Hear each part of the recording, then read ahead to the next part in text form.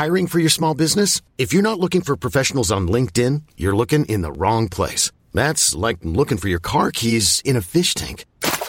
LinkedIn helps you hire professionals you can't find anywhere else, even those who aren't actively searching for a new job but might be open to the perfect role. In a given month, over 70% of LinkedIn users don't even visit other leading job sites. So start looking in the right place. With LinkedIn, you can hire professionals like a professional. Post your free job on linkedin.com/achieve today. Even on a budget, quality is non-negotiable. That's why Quince is the place to score high-end essentials at 50 to 80% less than similar brands. Get your hands on buttery soft cashmere sweaters from just $60, Italian leather jackets, and so much more.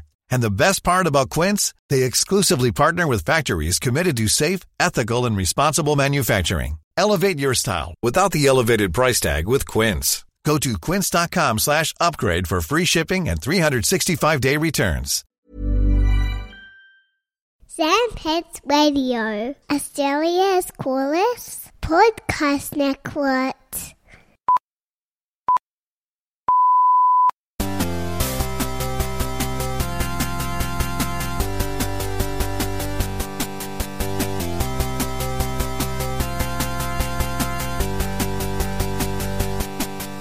Hey everybody, and welcome to another episode of All the Small Games. My name, Andrew Levins. His name, Jonathan Valenzuela.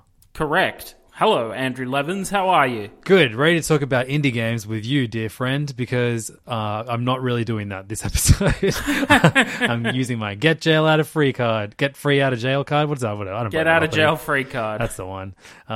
Because I'm going to invent a conversation in which I can talk about the very not indie Metroid Dread. But I'm going to structure it in a way that we talk about indie video games while I talk about Metroid Dread, because that is all I've been playing this past week. I'm up to the final boss. I thought I would have the glory of having just finished it moments before we recorded. Sure, but goddamn, that final boss is just a bastard. That's how you get to be the final boss. Exactly. Pure bastardry. But hey, it's not all big games on this episode, because John has been playing an old favorite of mine. Not just playing, but 100%ing an old favorite of mine. The Angry Shark Simulator Man-Eater. Yep. I've run my way through that game. And I think you're going to hate me when I talk about it. I can't wait. Yeah. Classic episode dynamic. And I've got updates on... I've been playing a lot of Sable lately. I'm very close to being finished that as well. And I'm going to reveal my current stage level of Zookeeper World. I know a lot of people have been very keen to see how I'm progressing with that game.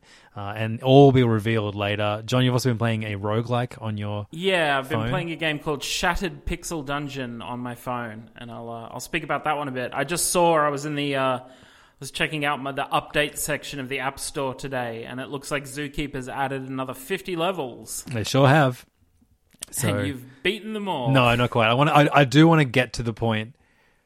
We'll start off with Zookeeper. I also want to say I'm going to talk about a game that I do not like, but my son loves. It's called A Gummy's Life. So it's an action-packed episode. But let's talk about Zookeeper World first and foremost. This is the Apple Arcade game that I talked about last week. I suggested that if you were the type of person that does like a match 3 puzzle, this is one that could potentially ruin your life. And it's not quite ruining my life at the moment, probably because of the big distraction of Metroid Dread. Which I've almost completely finished in 3 days. But Zookeeper World, it just keeps going. You're building that zoo. There's a lot less emphasis on that zoo you're building the more you go on. And you have to play more puzzles to get coins to then buy more animals. But the emphasis is way more on the puzzles. So maybe that might be... I don't know if that will be appealing to you, or you'll be like, what the hell is the point of the zoo then? I kind of wish there was more missions and stuff based in the zoo. Like them asking for different animals and food and knickknacks and that kind of things like that. But the puzzles, man, they're getting crazy. There's mud now. Oh, whoa. Like a border of mud starts around the whole level, and until you clear it, it keeps growing and submerging more items in mud. Hot damn. muddy dam. That's some Bubba Sparks shit right Yeah, there. yeah, back in the mud, baby. But yeah, man, still really enjoying it. The ultimate shitter game. I'm giving it the shitter game of 2021. Nice. But look, man, the main game that I wanted to talk about, and I am going to, like, I've been thinking about this because Metroid Dread came out. It is the 5th mainline entry in the 2D Metroid series that starts with the original Metroid on the NES, Samus Returns or Return of Samus on Game Boy, Super Metroid on the Super Nintendo. All of those games exist in the 80s and 90s.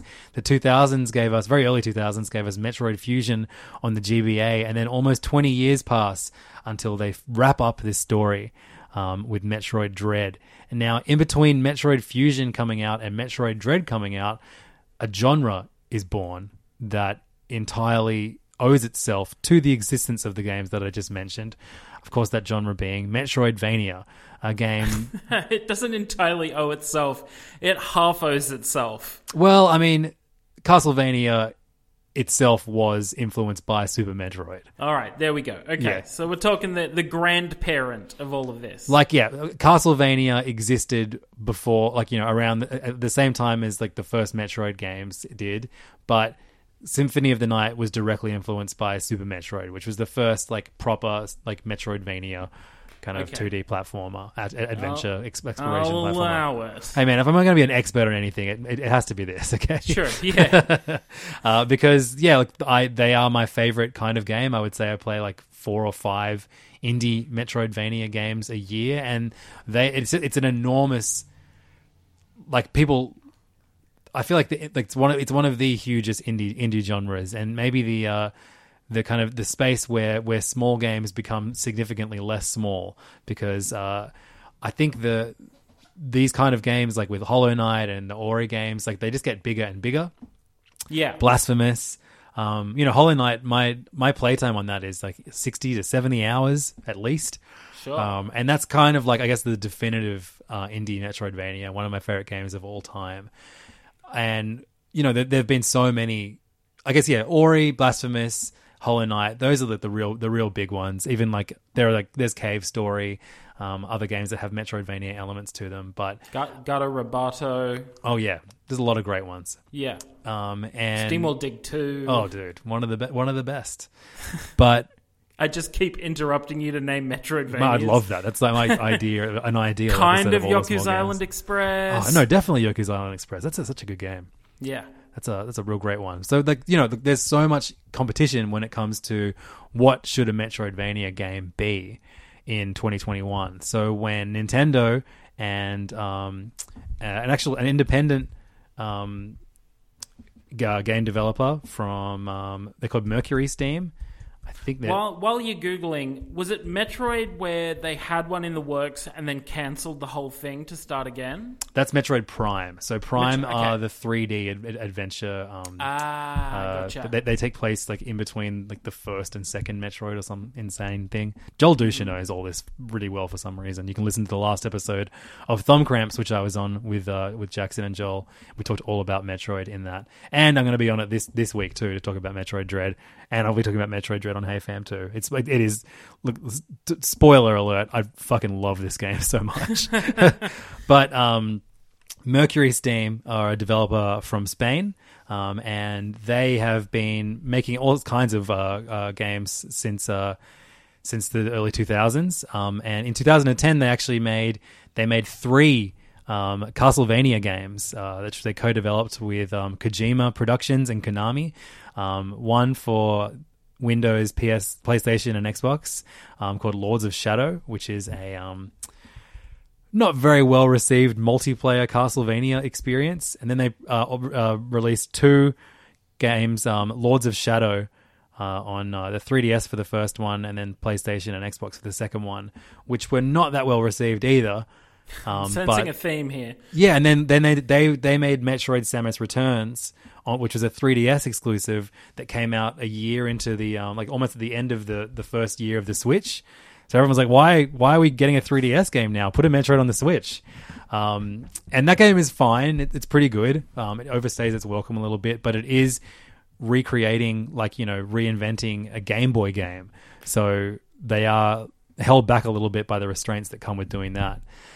When they were announced as the co-developers of the new Metroid game, Metroid Dread with Nintendo, I was a little bit hesitant to like get fully behind it. The graphical style was not, from the first trailer, didn't grab me too much, and like, you know, as much fun as I had with Samus Returns, I certainly wouldn't put it in my top 10 Metroidvanias of all time. So Metroid Dread comes out. In the lead up to it, they're just releasing so much information to that I tap out. I'm like, I'm not going to watch any more trailers. I already know I'm going to play this game. Sure. I got really excited. I replayed Metroid Zero Mission earlier this year. Had a great time with that, and started but didn't get very far into Fusion because I know this is a direct sequel to Fusion, but I did play that years ago on my GBA. This game came out on Friday. I started it Friday morning, and within 15 minutes, I was like, yep, they know what they're doing. Oh, cool. Good feeling. This is such an amazing... Like, I was kind of like, how long and enormous is this game going to be? Half expecting them to kind of follow the whole... Like, you know, I guess I was like, you know, are they taking influence from all of the indie games that have been influenced from Metroid? Is that the way this goes? And no, they are doing like an extremely streamlined Metroid experience that is very, very exploration based, but it's very tight, and you don't, like, no area overstays its welcome unless you're getting horribly lost. And there's less chance for you to do so in this one, like, unless you're missing the pretty, you know, sometimes they're hidden bricks that you need to explode to advance to new areas. It's a pretty linear experience, but without being, you're not really being told where to go next, but the game will, like, a hazard will come, like, you know, you'll something will freeze, or there'll be an enemy you can't get past blocking your way, so you have to go a certain path to get to the next area, right. Which is, it's really, really clever though. And when you realize, when you know that you're on the path they want you to go on, the game flows so well.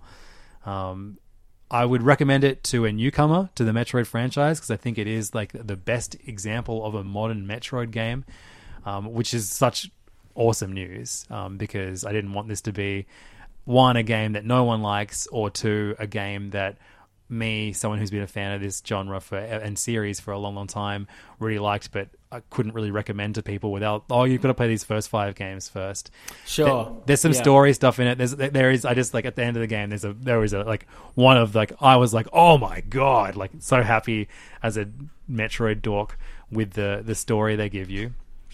But, I think this is as like just a strange space adventure in which you play Samus Aran, a bounty hunter, making her way through a new planet to rid the world of a symbiote kind of Metroid-esque, like, you know, potential humanity-ending alien being. I would really recommend it. You in particular, John, I think would love this game. Okay, interesting. I have been wanting to check it out. Yeah. But Levins, the big question on everybody's lips, and the question that will tie it back to the general thrust of our podcast: does Metroid Dread do a better job than its progeny? I think, yeah, it's a big question. I think this is the best Metroid game in a long time, possibly the best Metroid game ever. Definitely in my top 3, which is really, really exciting considering. Whoa! I'm getting to it. Okay. But in terms of what the Metroidvania genre has become, these enormous, sprawling adventure exploration games. I mean, yeah, as much as I would love for an official Nintendo take on that 50-hour Hollow Knight experience, I'd love that we got them doing the very tight version. Like, this game is, I'm going to clock this game in just under 10 hours. Sure. I could go and 100% it. There are a lot of insane platforming challenges, like, that you have to do to get all the extra collectibles, and they're all weapon based, which is cool. Just like extra missiles and things like that, and energy tanks. But I think this is, like, I hope that this is a part, like a stepping stone. One day I want them to do their big sprawling take on a Hollow Knight Metroidvania, because Metroid games have always been around like the 6 to 10 hour mark. This is not better than Hollow Knight, but Okay. it is. I've enjoyed myself more than I have been than Axiom Verge 1 and 2, which I've been playing a little bit of lately, and a lot of other kind of space-based shooters that have the Metroidvania elements. Look, this is less a big sprawling indie Metroidvania game and more just an excellent streamlined Metroid experience. Do you think because of that there might be a little bit of an apples versus oranges argument comparing it to something like a Hollow Knight or an Ori, where they've clearly taken it Hollow Knight and Ori are Metroidvanias, they have their DNA from that original series, but they've taken it in such a different direction that it's become a different thing? No, this is actually, this is quite similar to the Ori games, I would say, except it has a much more of an emphasis on crazy, brutal boss fights. Okay. And to that, like, I think I enjoy this more than the Ori games. Interesting. All right. Yeah, what about but Blasphemous? How does Blasphemous rank? see, Shit, curveball. It's just it's a subgenre now. Like those big sprawling 30+ hour Metroidvanias versus this tighter experience, which Ori is one. That's what I've kind of been saying is, do you feel like those big sprawling ones have evolved so far from what the original Metroid series was that it's almost like it's hard to compare them, because it's almost like going, which do you prefer, Earthworm Jim or Daytona USA? No, it's like, totally. Look, they're two different things. Yeah, and funnily enough, it's a pretty big team working on this game, big teams working on this game. Whereas these big sprawling Metroidvania ones, like Hollow Knight, very small team, Blasphemous, pretty small team. So finally, it's funny to me that these enormous games happen to be the ones with the smaller teams, this labor of love to create this big sprawling adventure game. But yeah, whereas the bigger teams working on this tighter adventure, or is it Team Moon Studio who do Ori games? I think that's a pretty big studio too. I think they are. I'm seeing a lot of people complain about that. You can, probably blast your way through this new Metro game in 6 hours. Okay. If you miss all the cool shit. But, and comparing that to Hollow Knight, which is a third of the price for 10 times the monetary value in terms of time, whatever. I don't subscribe to that at all. No, of course not. But that is a conversation that people are talking about now. For me, as a Metroid fan and a Metroidvania fan, I think this is both an excellent Metroid game and an excellent Metroidvania. Speaking of Blasphemous, do you think Metroid Dread would be improved if Samus Aran became a really creepy kind of Catholic? Or just she wore the armor, but with a Pope hat? Sure, yeah. Yeah. Yeah. Just a big spiky Samus Aran on top. The penitent hunter. Yeah, okay, interesting. It is fascinating to see just how far it's come as a Oh, dude, I was so worried. I love this genre, I love this series, but I didn't have faith in either Nintendo or Mercury Steam, unfortunately, to do everything I wanted with this game, and this game is absolutely everything I wanted, which is great. How's it been? I mean, look, you talking about the developers and how their previous games were not well received. Has Metroid Dread been well received? Absolutely. People are complaining about the difficulty level, the fact that there isn't an easy mode or whatever. But none of those games that I mentioned earlier had easy modes. Sure. I think it comes with the genre, and I get from an accessibility point of view, there is an argument to be made that everyone should be able to play a game, but this is one of those games that you have to get good at. True. Yeah. And I do appreciate, it's funny, Nintendo put out their first difficult game in 4 years or whatever, and people are complaining about it. We weren't ready. They've put out plenty of games that have beyond baby mode for everyone to play. True. My actual babies can play most of the Nintendo games on my Switch. But this is a really fun, difficult game with brilliant combat, excellent movement. The map locations are unreal. There's no map cunts, unfortunately. I have to dock it a few points for that. And actually, my only real criticism, and this is something that I feel like indie games always nail when it comes to Metroidvanias, every area you go to has its own brilliant theme song and music, and Super Metroid and Zero Mission, Fusion all do too, but this music is very forgettable. Right. I'm not humming any of these tunes afterwards unless it's one of the like the fanfares that they bring back from the older games at crucial hero moments.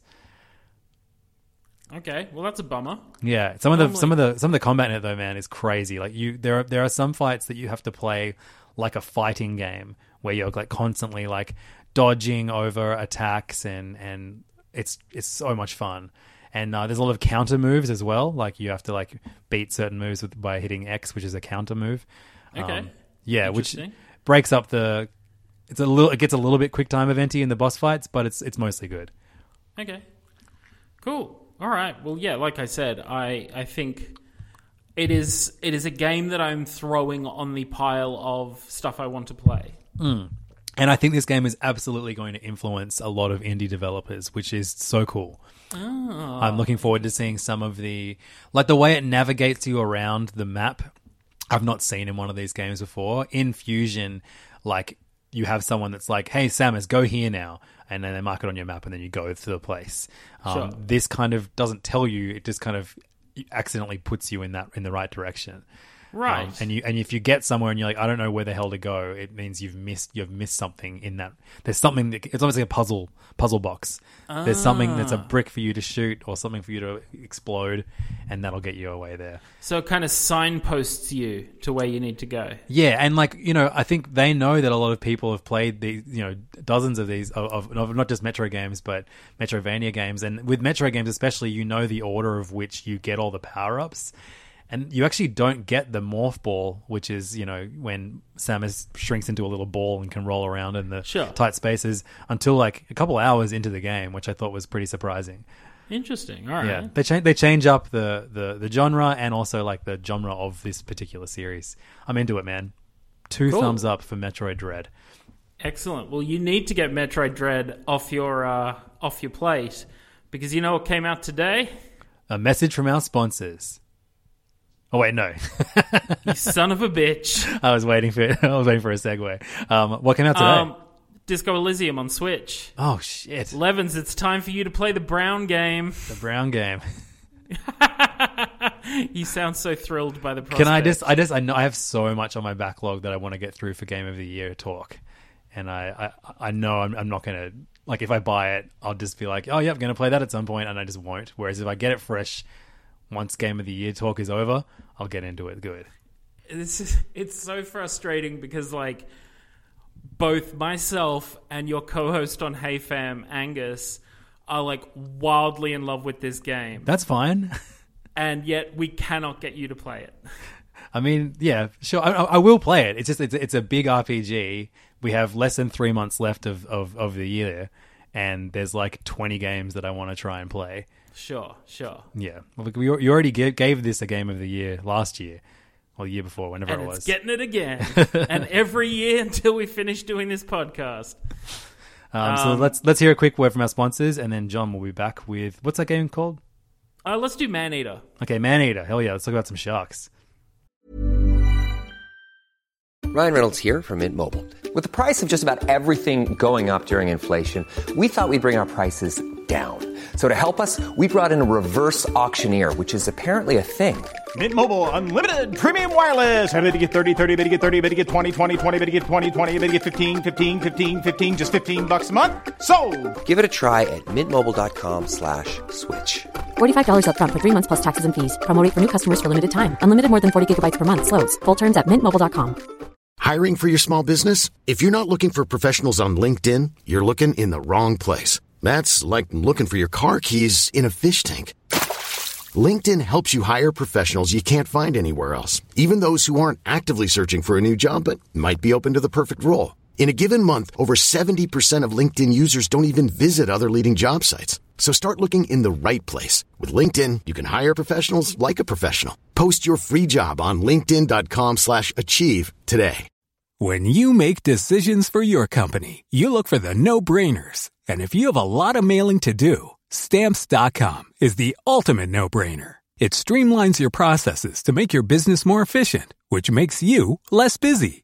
Mail checks, invoices, legal documents, and everything you need to keep your business running with Stamps.com. Seamlessly connect with every major marketplace and shopping cart. Schedule package pickups and see your cheapest and fastest shipping options from different carriers, with rates up to 89% off USPS and UPS rates. And with the Stamps.com mobile app, you can take care of mailing and shipping wherever you are. Make the same no-brainer decision as over 1 million other businesses with Stamps.com. Sign up with Code PROGRAM for a 4-week trial, plus free postage and a free digital scale. No long-term commitments or contracts. That's Stamps.com. Code PROGRAM. Thanks, sponsors. Now it's time for Shark Talk. Oh, Shark Talk. All right, so I snapped up Maneater a while ago. I think it was on sale. It was like that one of the big eShop sales. Saw it for sale. Was like, you know what? I need me some sharks in my life. You had given a fairly glowing review of it. How far did you get in it, by the way? I reckon halfway through. I can't remember what size my shark was, but it was pretty big, and I had I think I'd visited every area on the map besides the last 1 or 2. Right. Okay. So I having nothing else to play on my Switch at that point in time. Oh, you're playing on Switch? Crazy. Yeah. It's on Game Pass, isn't it? Oh, I believe so. But yeah. It'd be a fun Switch game. It's been sitting in my library for a month or 2 now. So I was like, look, you know what? I'd better give this a go. Started it off. It is so obviously for those that didn't hear the last review. Basically, the plot of the game is that you play a shark who you are orphaned at the beginning of the game. The game starts with you playing as this shark's mother and attacking a boat, and then this very Cajun shark hunter kills your mother. And while your mother is strung up on his boat, he cuts open her stomach, pulls you out, and is like, "Oh, this shark is en famille," and then cuts a notch in your tail or something and throws you in the water to be like, "Oh, that is so I will recognize this shark when I catch it again." I'm going very French. I don't remember the accent at all, but I'm loving and this. And obviously there's a lot of French in the Cajun accent, but anyway, so you obviously are now set on a path of revenge. You want to kill this shark hunter because he killed your mother.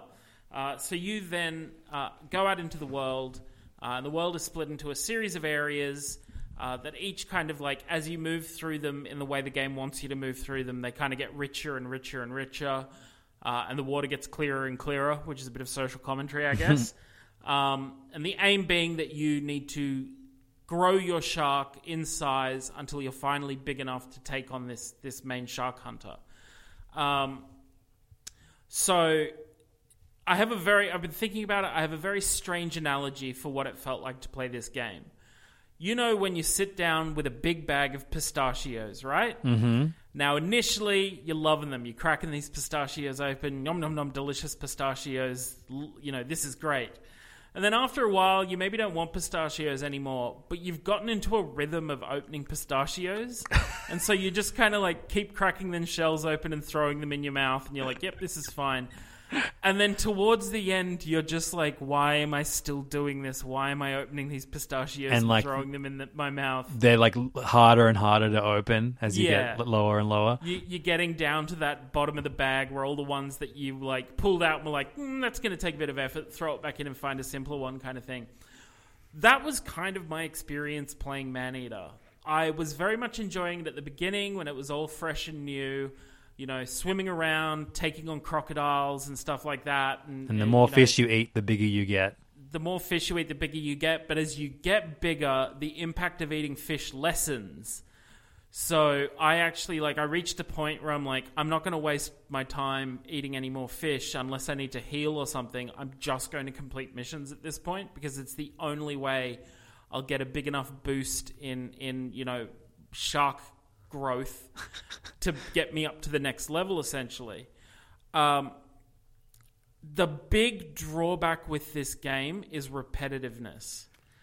Every region follows almost the exact same pattern. You show up in the region, you go to the grotto being the little home base where you can fast travel between regions. You then have a hunt, which will be you need to go kill a certain predator animal. You have there's a hunt, there's revenge, which is you need to go to a location with a bunch of humans and kill a number of humans. There are 3 culling missions, which is where you need to go and kill local prey.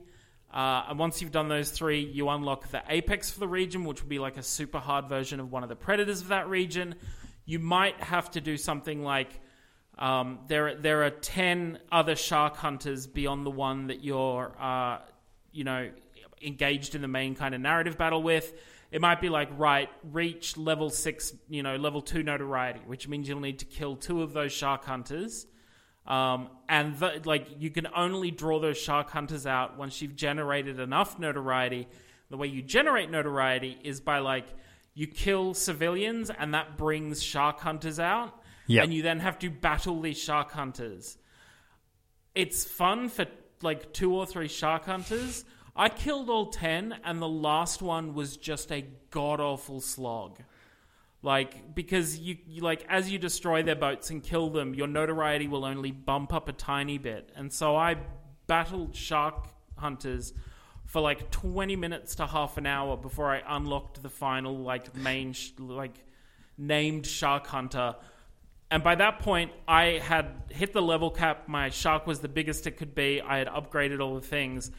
And so it just became this mechanical, constantly hitting the right trigger to chomp, pointing my shark at the boat.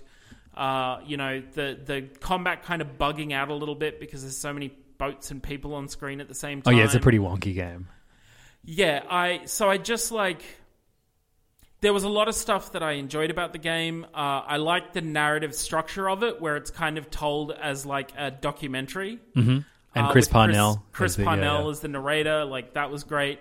I enjoyed some of the collectibles. There's one kind of collectible in the game, which is you chomp these little road sign looking things, and which identify points of interest on the map, landmarks. Mm-hmm. They're called. I just remembered. And so it was always fun to find another one of that, and it'd be this weird little it's SpongeBob's house. Or it's a sunken UFO, or weird stuff like that. But yeah, I'd hit level cap by the second last area, and it was just one of those things of I'm just going to see this through because I've come so far. That's a bummer that you pushed yourself to play a game you weren't enjoying. Oh, it's not that I wasn't into it. It was just I definitely enjoyed the exploration part of it. And certainly some of the boss fights were pretty interesting, but the final fight, for instance, the one against the main shark hunter that killed your mum, took me 4 to 5 minutes to do. Right. Just because my shark was so boosted and all my upgrades were so boosted, and I put no finesse into it. I literally just pointed my shark at the boat and chomp, chomp, chomp, chomp, chomp, chomp, chomp until the guy was down. Yeah, I think I like how mindless this game is, though. As someone I'm currently on my 20th attempt at this final boss in Metroid Dread. That sounds like a delightful time, an effortless chomp fest. I don't. There was a period where I didn't mind it, but it became it semi outstayed its welcome. And I guess I'm partially to blame for that because I went, you know what, I'm going to 100% this goddamn thing in one weekend. What? In one weekend. Yeah, something along those lines. And it the slog of killing all the other shark hunters was definitely by the 9th and the 10th one, I was God damn it, I need to finish this or I'll go insane. But to get there is just terrible. Yeah, I think I would have it would have been nice if there was 1 or 2 unique challenges to each location. There is a, there's a water skiing demo happening. Chase down the water skiers and take them out one by one. Or just a little something that gave a bit of flavor on top of all the rest of them. Yeah, look, I mean, the context for me getting it, I didn't pay for it. It was a free game on PlayStation Plus. And I'd only recently got a PlayStation 5. And this was the PS5 version. And I was cool, I'll play it. And I had just a goofy time with this shark game. I probably only played it for 5 to 6 hours, and maybe I'll go back. But I just appreciated this low budget, odd fish version of an Ubisoft open world game. And I get that, those games are repetitive. You go to a new area, you do the same 10 things you did in the last area, you get the tick on that area, then you move to the next area and repeat. I think the difference is that the things you do in those areas for like an Ubisoft game have a bit more of a narrative around them. Whereas where were the shark escort missions? Exactly. This is just shark get big, essentially. Which I think really kind of drove... it's. I hold up The Witcher 3 as like the perfect example of this. The Witcher 3 has the same mission sets over and over again, but the narrative that they put around each of these missions is so fantastic that you almost don't recognize that you're replaying the same mission over and over again. Sure. The counter is you're a shark. Yes. Well, look, that is honestly like, apart from some of the jankiness that occasionally occurred navigating around the world, it was fun to be a shark. Yeah. Like, I think they nailed that mechanic pretty well. I loved like how you can jump out of the water and like grab someone off a boat and then eat them in the water again and like throw your head from side to side and then swallow them up. Good fun. Yeah.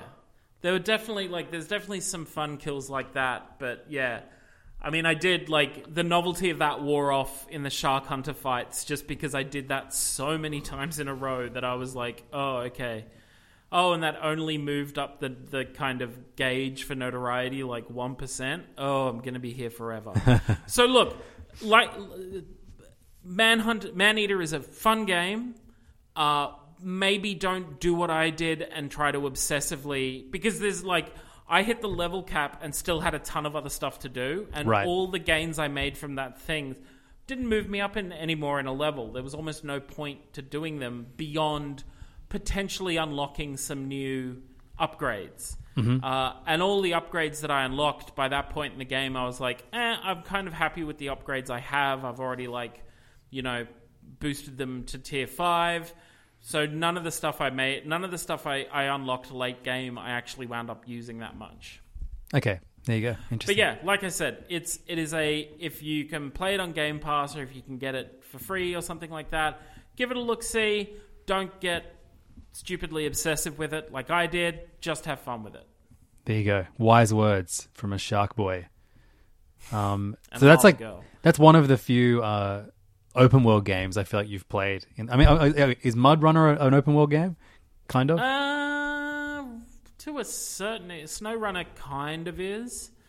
But maybe not as freely as something like as Maneater. Because we both played a little bit of Sable when we reviewed it. Probably put like a couple of 3 to 4 hours in when we talked about it a few weeks ago. And...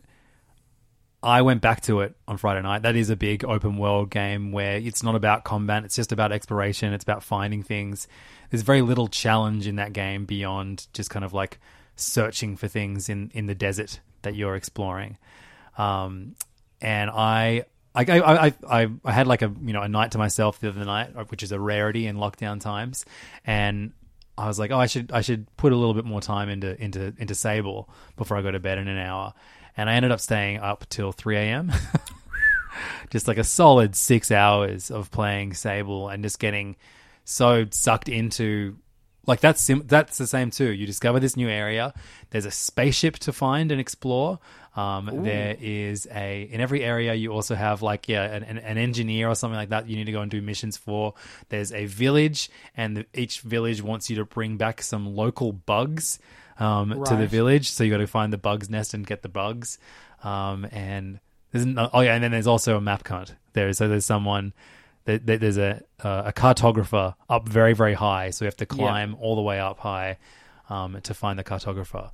Sort of a platforming challenge kind of thing. So I technically could have finished this game many times now because Sable is a girl who is going out on a mission to figure out who she wants to be, and you do that by doing a bunch of missions for people or meeting a bunch of people, and they give you badges. Once you have 3 badges that pertain to a particular career, you take them to the mask man, and the mask man turns the badges into a mask. You wear that mask, you go back home, you say, "Mama, I'm a cartographer now," or I'm a dirty mechanic, and I guess she's happy. So I haven't finished, but I've got like 6 or 7 masks now. Okay. I believe there's like around 10, and I have such a good time in this game, just like exploring.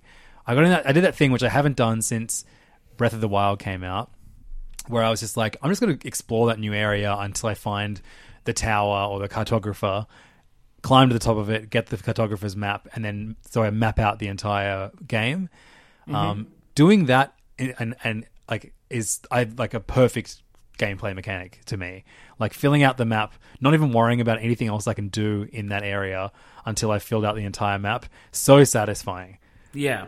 And I mean everything else around that game. There's some very involved missions. There's one place you go to and the power's out, and Ecria. Yeah. Guess what mission I've just been doing? Oh, how fun is that, right? You have to solve. You have to solve. Like basically, it's like almost like you have to go get evidence to accuse somebody of stealing, of turning, like, you know, sabotaging the town's power. And you have to get the power back on as well. So it's like a multitasking mission. Did you make an accusation? I sure did. Who'd you choose? The lady. Interesting. I For haven't no made an other reason but her gender. Yeah, I'm up to that bit now. Or I'm currently like, I have the ability, like, I can make an accusation, but I'm currently playing hide and seek with some kids from the town. Oh, yeah. That takes a while. One of those kids is really well hidden. Yeah, I know. I think I'm up to that one. I found two of them. I'm like, where the hell are the other one? I dived in again the other night, and or a couple of nights ago, and I'm only getting like an hour a night to play, basically. Mm-hmm. But it's been really fun. I think Ecria is a great spot because it's like a lot more involved than some of the villages you go to. It's an actual like full-blown town, and there's so many things to see and do around there. I particularly loved like when you bring the power back on, how the city kind of comes back to life. Yes, totally. And it's way more colourful, and like there's more people to talk to and all that kind of stuff. It's a special game, man. I feel like people have kind of dropped off talking about it. There was so much hype in the lead up to it coming out, and then a few bugs made everyone sour on it. Every achievement I'm getting in it is rare. Yes. Yeah, totally. Which I'm just like, what the fuck is going... Like, and this is basic stuff that's like... You know, you have to play through for the narrative, and it'll be like bling, and I'll get the little diamond. I'm like, why is no one playing this game? Yeah, no, it's really annoying. I'm looking forward to finishing that. I probably will, maybe this week or next.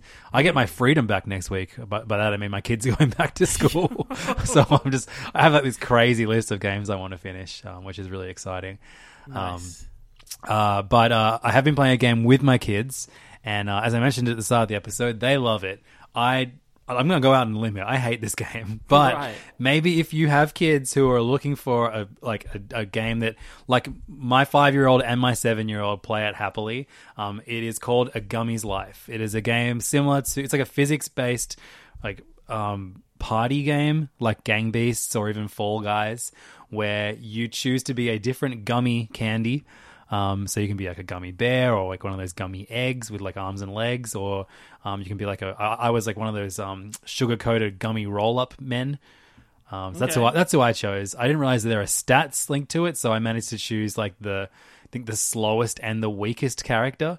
So maybe that could be why, but my son destroyed me at this game, and it was a bizarre feeling where no matter what I was trying to do, I would just die first. I was always the first character to like get hit by a car and explode in a mess of gummy and sugar, like seconds into every level. And we stupidly did the first mode we did. We were like, yeah, let's see all the maps, and there are like 19 of them. So we cycled through 19 maps where it's me, Archie, and 3 CPUs, and I would die instantly.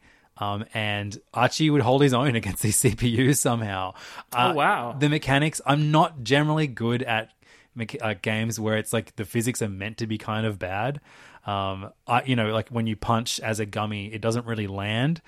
Okay. And so that, like, as a capital G gamer, it was a very unsatisfying experience playing this game, because I felt like nothing I was doing was right. I wasn't progressing. I wasn't like beating the other characters. I don't know. I was like, am I doing this right? Is this the punch button, or is this a different button? But yeah, it's presented well. It's a little janky, but that kind of adds to it. You choose from like 20 different gummies you can be at the start, and then there's Fall Guys-esque stages where like one of them you're trying to fight as like hexagons that make up the floor are falling out beneath you. And in another one, you're on like a Frogger style game setup where there's cars going back and forth, and if you get hit by a car once or twice, you just explode. The aim of the game is to like punch someone until they pass out, then you grab their gummy body and throw them off the level. Nice. And the last man standing gets the most points. The kids love this game, and like even Tilly is much better at this game than I am. And besides Just Dance, I've never experienced this with video games.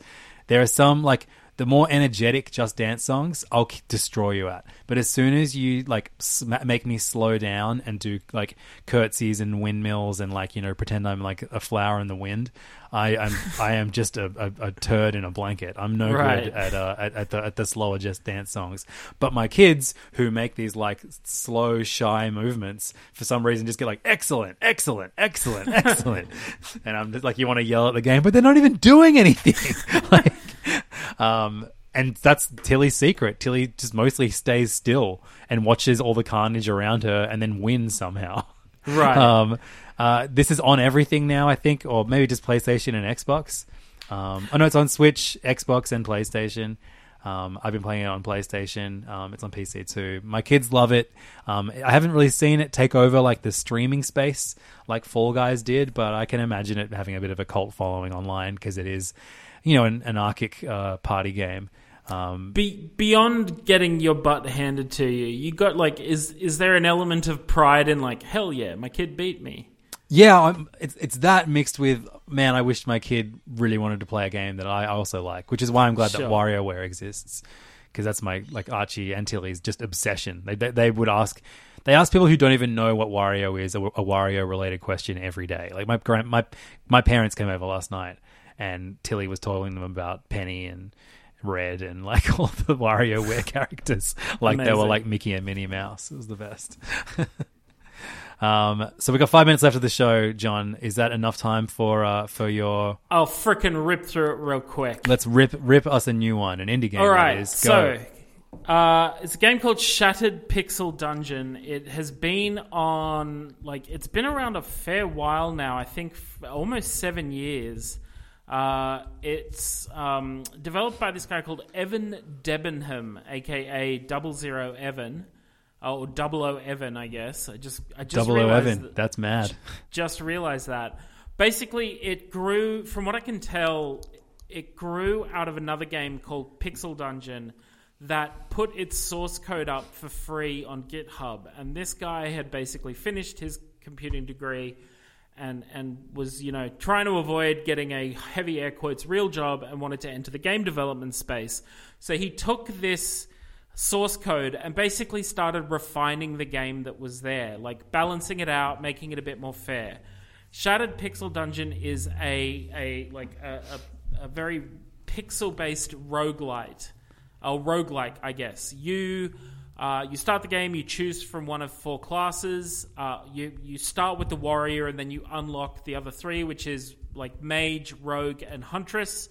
By completing particular things within the game itself. Mm-hmm. Each of them has, you know, benefits and drawbacks kind of thing. You then descend into a dungeon. You navigate this dungeon by, you know, you've got a little character on a map essentially. You click on where you want to go and it will path its way there in the, you know, kind of most efficient, least dangerous way. So if you've uncovered a trap in the world, it will automatically move around the trap. It won't just stupidly blunder through it. You come across monsters that you tap on them to attack. You can throw weapons at them. You can cast spells at them. You can throw potions, all kinds of other stuff. And, you know, every 5 levels there's a boss, followed by a shop, because, you know, you can collect coins, etc., etc. It's a roguelike. It's a dungeon crawling roguelike, essentially. I've been minorly addicted to this game, kind of in the same way that you have been to Zookeeper World. Like I just got an achievement the other day where it's like, you've played 50 games in this. And the reason is like, it's very easy to die in the game. A lot of it is like really random number generated based. So sometimes you just get you get on a streak of shitty dice rolls essentially. the game doesn't like give you any decent weapons or throws too many enemies at you at the same time, or, you know, the one enemy you're fighting, you have horrible luck at hitting it and it has great luck at hitting it, and boom, you die. But it's so easy to just jump straight back into a game again. Yeah, that's great. Like, you just click start new game, choose which one you're going to want to go with. I've been playing the Huntress this whole time because the Huntress has a bow and arrow that on top of the, you know, whatever weapon you get in the game, and it just makes it a bit easier to be like, hey, I can shoot arrows at enemies that are far away and whittle their health down before they get close to me, kind of thing. Yesterday, I made a run that got to level 23, which is the furthest I've ever got, and was 2 levels off the final boss. And so it was minorly heartbreaking to die at that point, but at the same time, I'd kind of resigned myself, like, I'm surprised I made it this far. I'm probably going to cash out at some point, and I'll just start again. And it's great because kind of as you play through, you learn more kind of strategy on how to play, kind of thing. Yeah, it's cool. I haven't really, like, you would think that roguelikes would be more popular on mobile devices because it is like the ultimate, like, quick pick up and play kind of thing. But I guess if you do get very far, you wouldn't want to put it down. Does it save automatically, or? Yes. Oh, that's good. Yeah. So, you know, I have guiltily hopped into bed at night and sort of, you know, with my wife and child sleeping in the same room with me, turned my phone screen brightness all the way down. Oh, yeah. And played maybe an irresponsible amount. Yeah, that's the way to play. Yeah. That's the way to parent. That's the way to be a husband. Best way to play. Archie is devastated when he found out that I've destroyed him in terms of I didn't tell everyone. I'm up to level 164. Whoa. My rank is rank 14 in Good Zookeeper Lord, World. okay. And, Archie is like around 50, and he was just like, "What?" Like, and then he took a moment and he goes, "I'm actually kind of annoyed at you, Dad," which he's never ever said before. Hey, Dad, come play some of the Gummy game. Yeah, totally. Win back some swag. And to feel better about myself. Yeah. No, look, it's great. I think because so many roguelikes now are kind of like twin stick shootery sort of experiences. Yes. That, you know, virtual controls on a phone fucking suck. This is great because it's turn based. And yeah, amazing. It's literally tap and click to go where you want to go. It was, I think I paid $7.99 for it, and by gum, I have definitely got my money's worth off it so far. Unreal. I think this is going to be one of those ones that, like, because like what's the Kingdom Rush RPG has released a new area. Oh, fun! And I've downloaded the update. And I look at my phone and go, okay, I should play the Kingdom Rush update. And then my hand just goes over to Shattered Pixel Dungeon. It's like, click, nope, we're going in the dungeon again. Meanwhile, there's 700 unread messages in your inbox. Yeah, exactly. I'm just not checking anything. My phone exists for Shattered Pixel Dungeon now. Exactly. Yeah, it's. I remember playing the original Pixel Dungeon a while ago and was definitely a bit confused when I'm like, what's Shattered Pixel Dungeon? Why does it have a different creator from Pixel Dungeon, which is a free game? But yeah, I think some of the, like, this guy has a roadmap for what he wants to add to the game and, like, all this extra content and extra balancing and stuff like that. So yeah, fun. I think this is going to be one of those games that I will get tired of and then 3 months later be like, you know what, I need to play some more Shattered Pixel Dungeon again, kind of thing. Yeah, absolutely. And come roaring back while I buy heroin. Shouts to 00 Evan. Yeah. Great game. Great episode. This has been All the Small Games. Of course, we talked about Shattered Pixel Dungeon, Zookeeper World, Sable, A Gummy's Life, Metroid Dread, and Maneater this episode. Yeah. And we hope you enjoyed some good games too. Next week we'll be back. It'll be me. I've only got one kid at home with me next week, so I'm just going to sound freer. You're just going to what? Just sound freer. There'll be freedom in my voice. Of course. I won't have to hide to do have a podcast window and then run back and see the state of the house. And don't worry, I'll save it for next time, guys. If you want to find this show, you can facebook.com/allthesmallgames. We're on Twitter @allthesmallgame, and our website, of course, is allthesmallgames.com. John is at 16 Tacos on Twitter and Instagram. I'm at LevDog, and you can support us on Patreon, patreon.com/allthesmallgames. We'll be adding another episode to our Patreon next week, and another one the week after that. So look forward to those. John, have a great rest of your day, and everyone listening, you too. Levins, always a pleasure. See you next week.